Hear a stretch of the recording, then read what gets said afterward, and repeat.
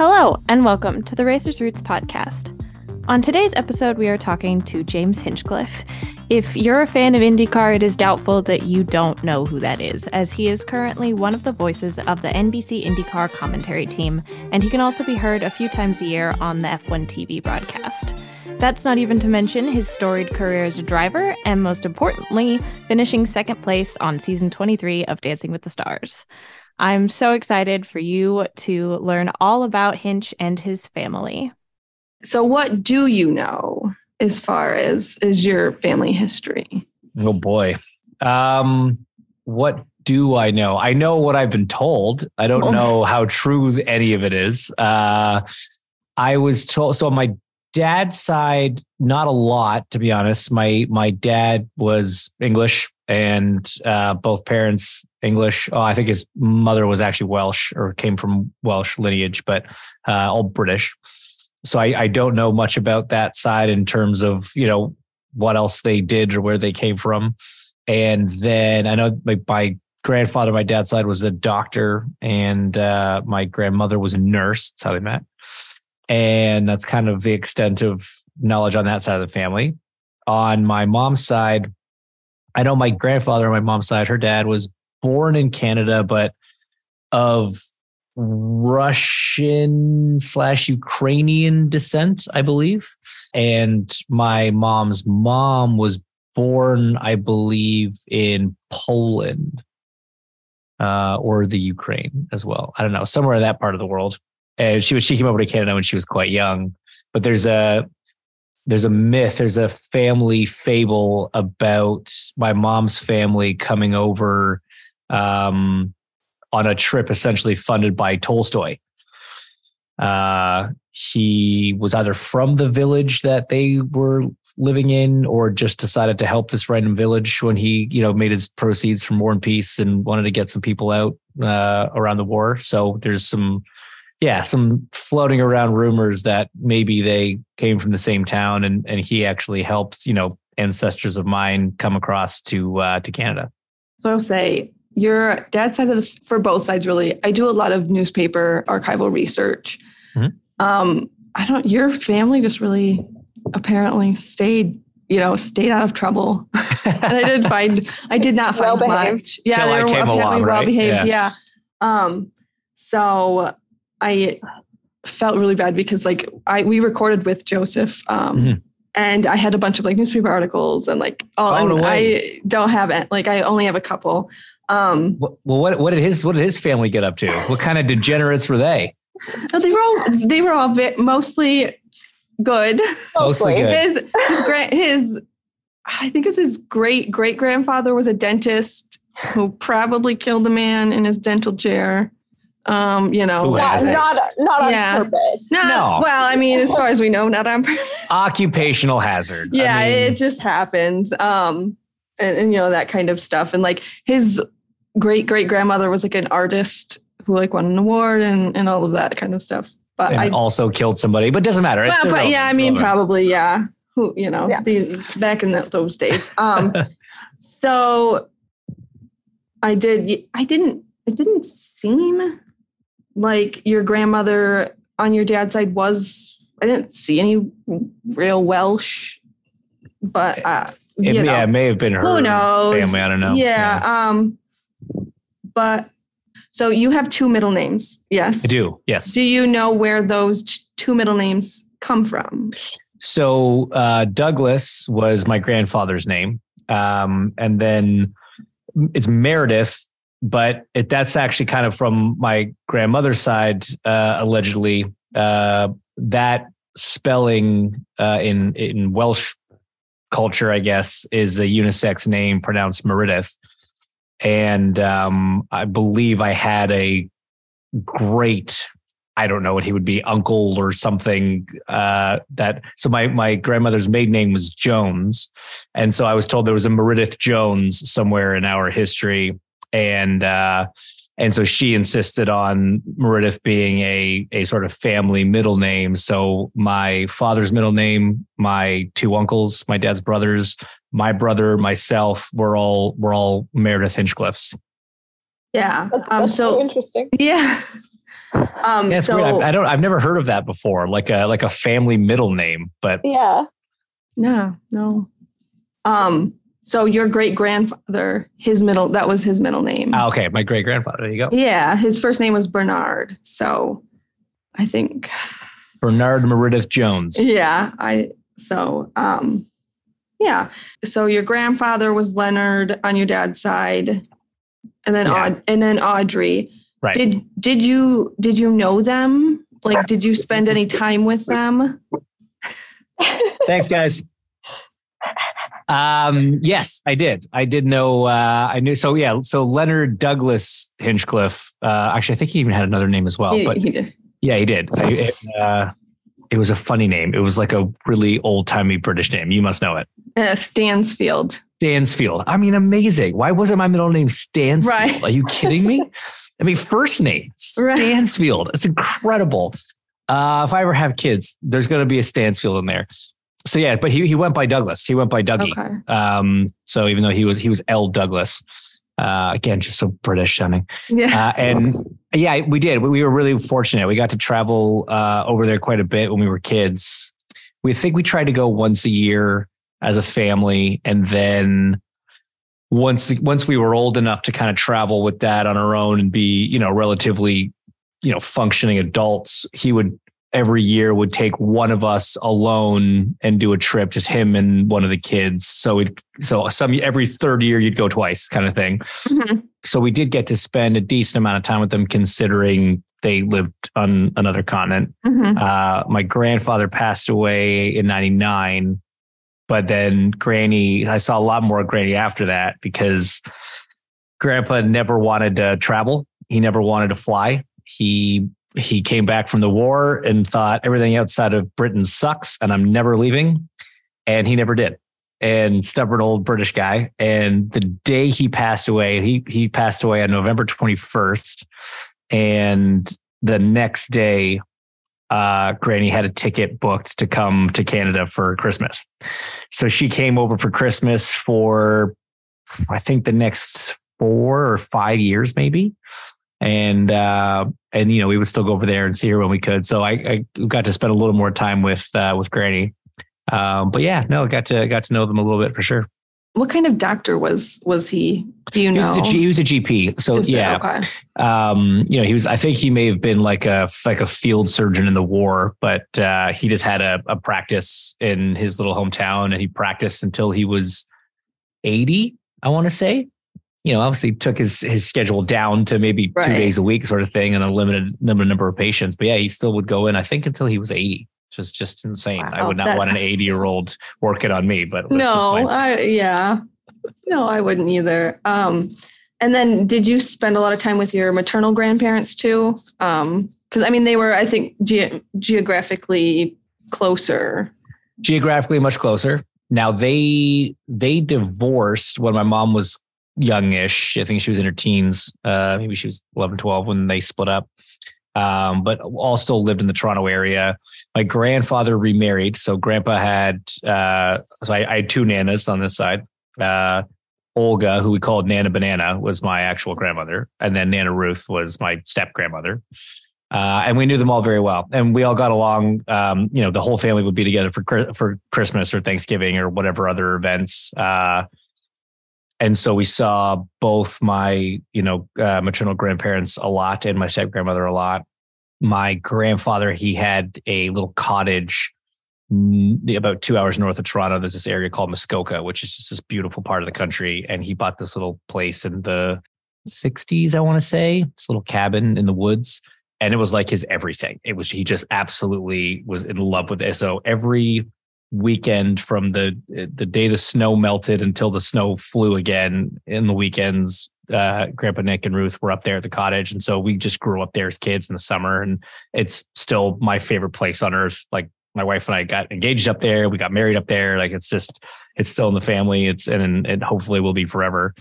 And then, yeah, my grandma, my Nana, she lived right in downtown Toronto, and we saw her all the time. She would babysit us sometimes. So the first time my parents went on a vacation after they had kids without the kids, I think I was about 5. So my sister would have been 11.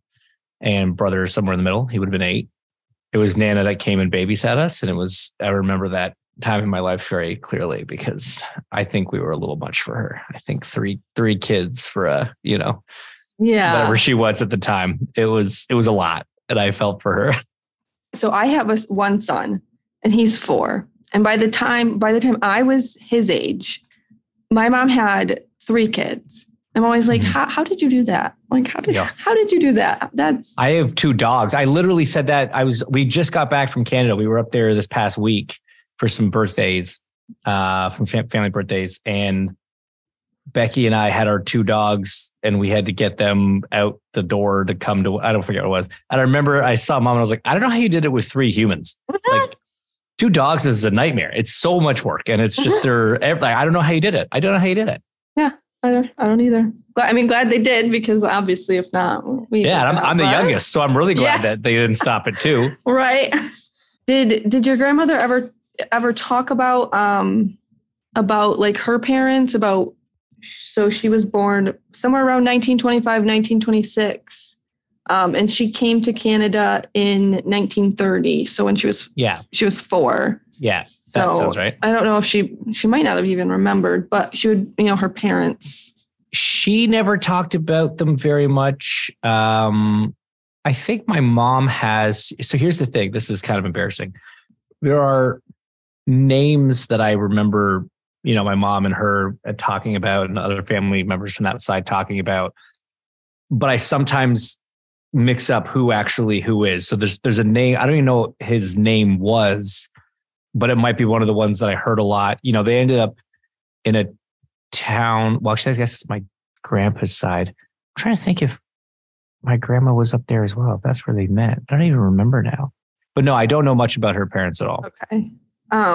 And unfortunately, because of, they came from Poland, and a lot of genealogy, at least, it's a lot of it is being kind of at the mercy to what is put online, and what is even still what records even exist anymore.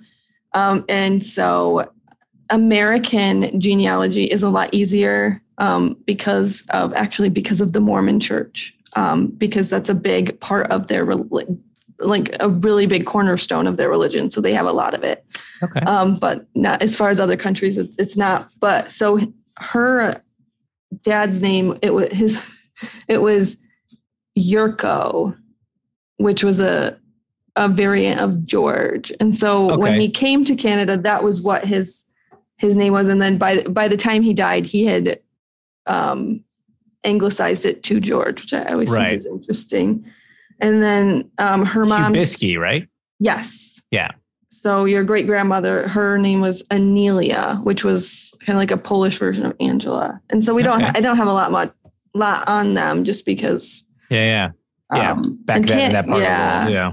And Canada doesn't have a lot of their records online like the US does either. Oh, interesting. Probably if I actually looked at it, I'm sure it's probably like I'm sure there's like privacy laws, where in the US it varies by state. Open season. And I can see all of the death certificates in Indiana up until 2011. Which is very recent. And I think there's another state where you can see them up until 2018 and stuff. Wow. So it really does depend. But as far as on public record in the US. Apparently. So, yeah. And then, so on your mom's side, did you know so it would have been your grandpa Carrick, his parents. Did you know? I think yes, his dad died in 1952, but so I didn't meet him. But that was a little before your time. A little before my time, but yeah, his mom, my baba, she made it to 90. We're not sure, 96 ish. She didn't remember what year she was born, which I just think is hilarious. Yeah. But yeah, so Baba actually outlived Grandpa. My grandfather had a rare blood cancer, and he passed away in his 70s. But yeah, Baba made it to her late 90s, and she was this funny old little Russian lady. And the running joke was always, literally from as far back as I can remember, I don't remember exactly what year she passed away, but as far back as do you have that? I think it was like 2007. Yeah. That's it. Say mid 2000s or 2003 or something. Yeah. You told me 2006 last night, so one of those. Somewhere in there. I actually didn't write it down for some reason, but yeah, it was in the early. But from as far back as I can remember, like 4 or 5 years old, we'd go visit her, and every time we saw her, she would act like it was the last time that we were going to see her because she was on the way out. And it was like the running joke in the family. Bob was like, "Oh, you never come visit me anymore. It's the last time you'll ever see me." And I'm like, "Baba, we come like once every 2 months, and you have not moved or changed in the last 15 years." Like I don't want to say I don't believe you, but like it's hard to believe you, right? In this scenario, when this is. Yeah. This is it. So I did get to know her quite a bit, which was cool. Okay. And did she ever kind of talk about her family, about, where her family came from? She didn't a ton. No, her memory wasn't the best. She said she would know when she was born. I know that she was, the kind of conditions she was born into more than any specifics about, where and when and her family, stuff like that. But we heard a lot about what life was like growing up as Baba, which, I'm not gonna lie, didn't sound great. And can you tell us about that? Like, what did? It was houses without electricity, without running water. She had, I think she had quite a few siblings, if I remember correctly, which, pretty typical for that kind of situation back then. I do believe she lasted the longest of them. I think she outlived, and I think she was the oldest too. I think she was the oldest of her siblings. But yeah, just sort of talked about, growing up in these tricky conditions and no water, no electricity, no this, no that. And, she still sort of lived in the olden days, even when she had a house and running water and all these things. So your family fable about the Leo Tolstoy is true. It is true, but there is more to it than just him helping this random village out. Okay, all right. So have you ever heard of it's called Doukhobor? Does that? Yes. Yeah. Yes. They're a spiritual Christian religious group, yes, in Russia that, they got themselves into a lot of trouble for, pushing back against the Russian Orthodox Church. Mm-hmm. They used to like burning people alive, I think, too. I think that was much later when they were in Canada. Okay. And there was like some nudity component. I couldn't really figure out like the thing that tied it all together. But so there was like an incident in like 1895 where, because they were pacifists. So one of their, they didn't want to, participate in any military. So they were being forced. And so about 7,000 of them destroyed their guns. And they were beaten by the Russian army, which drew international attention and criticism. And so they allowed, I never say this word, the Doukhobors to leave. Yeah, that's right. And they left in 1899, which was when your great grandmother's parents, they both came over, right? With the first wave, because there was a couple, but they were with the first. And Leo Tolstoy, he provided at least half of the funds for it. Cool. So it was true. Yeah. And that was what happened. I thought that was really interesting. Did she ever talk about the religion? Was that something she?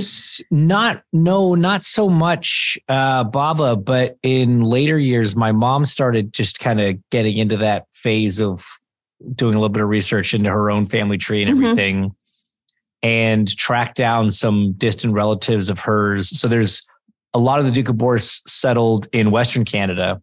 And so there's still a big community there that a lot of descendants from that, that time and that particular event, that movement event, still live. And so we have relatives there, and she flew out there. She's flown out there a couple times. I think my brother went with her one time.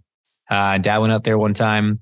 So it's kind of only more recently that I've heard and learned a little bit more about that side of the family, but I don't think there were many lingering, afterthoughts of the weirder sides of that group that hung on through Baba when she was in Ontario. Because they settled in Northern Ontario in a town called Timmins.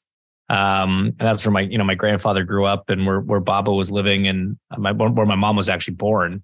They lived up there. And again, I think another little community of the Doukhobors were up there. It was a mining town. So they were looking for labor, and, there were jobs available back in the day. Famously, Shania Twain is the most famous person to come out of Timmins, Ontario, in case you guys were fans, which you should be if you're not.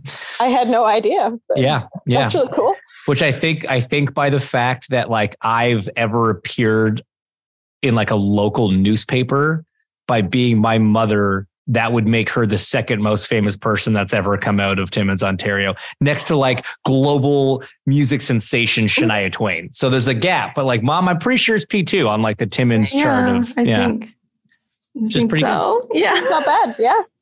Did she eat meat? Because that was one of the things they were vegetarian. That's a great question.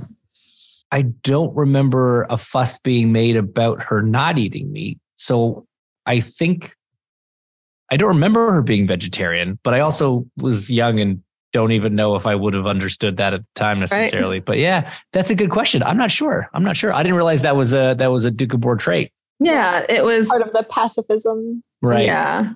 And that was kind of on your mom's side, kind of all I had, just because with recent immigration, kind of for sure puts it. I don't have a lot of like super extra special information about any of your dad's and ancestors, except your great grandmother. So it would be Audrey. So Audrey's parents. Do you know if she had siblings? Because I couldn't find any. I don't know of any. Okay, because her parents actually got married really, like, not really late in life, but like fairly late in life for the time. Yeah. Like, her mother was 31 and her dad was 38. 38. Yeah. Wow. So that was, I mean, for the man, I guess it wasn't, but for still, you say for that time, that's definitely later. Was it first marriages for both? Yeah, I think as far as I can tell, it was, and her name was Hilda. So her dad his name was Henry Searles, and he was a steel manufacturer. Okay, and from what I can tell, he was pretty successful. He died when he was 49, and actually was able to find a little article about him. It says that he went to Birmingham on business, caught a chill, and just never recovered. Wow. Yeah, and then I found this one, which was, this 23 Broom Grove was where they were living when he died, and his wife was trying to sell it. And so it was 3 reception rooms, 2 kitchens, 8 bedrooms. Look at that. I know, a bathroom, good cellaring, stabling, and a carriage house. My goodness. Yeah. And so the house is still standing. It actually is a part of Sheffield Hallam University now. No way. Yeah. And so it's their nursery with so their daycare, like they've converted it completely. And so that was the best amazing picture I could get of it. But Sheffield University. Wow. Yeah. That's very cool. Yeah. And then, so I'm going to walk it back so you understand who these people are. So, going back to Audrey, her dad, Bernard, his dad was Evan Miller Jones. And he was a lawyer. He died in 1890 at the age of 60. I couldn't find any article about his death, but I was able to see that he lived in Leeds on 2 Moorland Road, which was a part of Little Woodhouse, which is like a little neighborhood. And this is what the house looks like now. Oh, not that. So, which I think is really cool. There you go. That's super cool. Evan Miller Jones. Yes. He would have been your great-great-grandfather. Right. Yeah. And then, because Leeds, that's the area that, my family is in and my dad grew up in. Dad went to Leeds University. Yeah. That's crazy. It's wild to think that those places are still standing. Yeah. How did your dad how did he end up in Canada? It was a university roommate of his. Okay. So he went to Leeds University and he had a roommate, I want to say that was a year or two older, and graduated. I don't remember exactly his path, but somehow ended up in Canada. And within a couple of years of graduating, he had moved down to London and was working for a company. He was working for BP at the time, British Petroleum. And his buddy wrote him and said, "Hey, come visit, come out. Canada's great. You're going to love it." And he was in Toronto at the time. And so Dad planned a 3-week trip out one summer to Toronto to visit his buddy Victor. And at the end of week 1, he wanted to just pack up and go home. He hated it. And by the end of week 3, he was writing his company for a transfer to the Toronto office because he wanted to move there. So I'm not sure exactly what happened in week 2, but it must have been good. Yeah. And that's what he did. He flew back to London and, submitted a transfer, and they approved it. And shortly thereafter, it was a lot easier back then to move between countries and work. And especially because, still part of the Commonwealth, for a Brit to move to Canada back then, it was nothing. It was easy. So he moved here. I think he had $500 in his pocket and moved in with his old roommate, I think, again to start, and off he went. I thought you were going to be like, and he met met your mom. It was early on that he did meet Mom. I don't think she was necessarily the reason that he stayed. I don't think they had met yet, but there's a bit of it's either a romantic story or like a scoundrel story, depending on how you want to look at it. He had a girlfriend in England, and she had said, "Well, I'll come with you to Canada." And he said, "Great, let me go over, get settled, get a place, do all that stuff. And then I will send for you," which is a thing that you used to say back in the day. And he came to Canada, got a job, got a place, met Mom, never sent for her. So, yeah. But I think she got over it. They stayed friends, I think, a little while afterwards. So it was fine. That's good. Everything happens for a reason. And so it was, she's still over there. And and it worked out well. It worked out okay. Yeah, so, it worked out okay. Well, that's good. I read in an article somewhere at some point that was your dad the reason you got into racing? Because nobody, a lot of your family, they were like your great-great-grandmother was like a dressmaker, and her husband was a wool cloth maker, like that, that kind of lots of textiles. Yeah. Lots of textiles. No automotive. Anything. None of them were overtly risk takers or sportsmen or anything. Like that. Yeah, no, I mean, my dad just had a huge passion for motorsports, like a lot of Brits do. And I just sort of grew up with that influence. Most kids my age in Canada grew up with dads that loved hockey, but my dad didn't grow up in Canada, so he didn't care about hockey. He cared about racing. And so I just loved it. I just, and it's funny. I've got 2 older siblings, and neither one of them really took to it in the same way from like a fandom standpoint. But literally as far back as my first memories of life are watching races with Dad. And so I just always loved it. And, 3, 4, 5 years old, going to the IndyCar race in Toronto and just being the kid chasing, Mario Andretti around for an autograph and stuff like that. And then I got a go-kart for my 9th birthday, and we started going racing. It actually started, to be fair, it started the year before because he started racing at 45, he had a midlife crisis and he bought a little British vintage sports car. And he went racing in a series in Ontario that is basically comprised of expat Brits who have midlife crises and buy British vintage sports cars. And so when I was 8, he started doing that. And I thought it was the coolest thing ever. And we met a guy doing the vintage racing whose son raced go-karts. So I was like, oh, you got to come check out my son's go-kart race one day. And like, I didn't know that racing go-karts was a thing, right? Like go-karts were like, you went to the fair, you know, those crappy little concession carts or whatever. So I went and checked out this like professional go-kart race. And I was just like, yep, that, sign me up. And so for my birthday, I got a go-kart and that was it. Yeah. Rest is history. Yeah. All downhill from there, right? Yeah. Well, no, because you did Dancing with the Stars. Yeah. Well, yes. And, opened up some other opportunities. Real achievement. Yeah.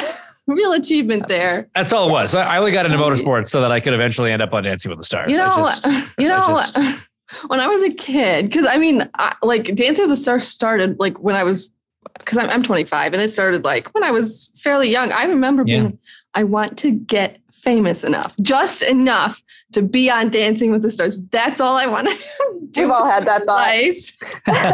My mom had to be like, no, that's not a viable career path. You have to do something else. Yeah, it's a weird motivation. Yeah. Yeah. It's a weird end game, but yeah. She was like, no, you don't. I think you have to pretty much be an influencer now to get on the show. So I'm glad I got my opportunity when I did. Yeah. Oh, don't get me started. Yeah. I have a. He still watches it. Sensitive subject, huh? In a while. I don't remember what the last season was that I watched, but it's been a while. And I think when they got rid of Tom Bergeron, I was like, I tried to watch Tyra, and I'm sure she's lovely, but I don't know. Like he was the show, different. You know. He like, was the show. He was the show. Yeah.